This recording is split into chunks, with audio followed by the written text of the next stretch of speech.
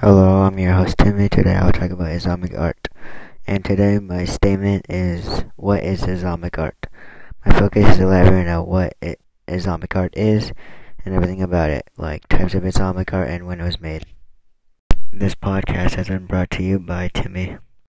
Islamic art has been produced since the 7th century. Islam features calligraphy, painting, glass, ceramics, woodwork, and textile art. Islamic art focuses on calligraphy and interlacing patterns. It's feared that figures are a sin to Muslims when it comes to art.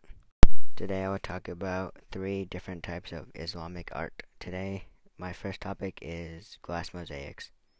Glass mosaics from the Umayyad era in the Middle East included the decoration of the Dome of the Rock in Jerusalem.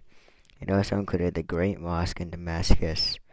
Mosaics were introduced in India in the Islamic period. The next type of art I will be talking about is calligraphy. Calligraphy is one of the most used forms of Islamic art. It is used to represent God. Muslims believe that figurative images of God is bad to do, so Muslim artists express their art toward God. The next type of art I will be talking about is textile art. Textile art is art with rugs, carpets, and adornments. Many people use textile art for praying on rugs, coverings for religious objects, and cushions.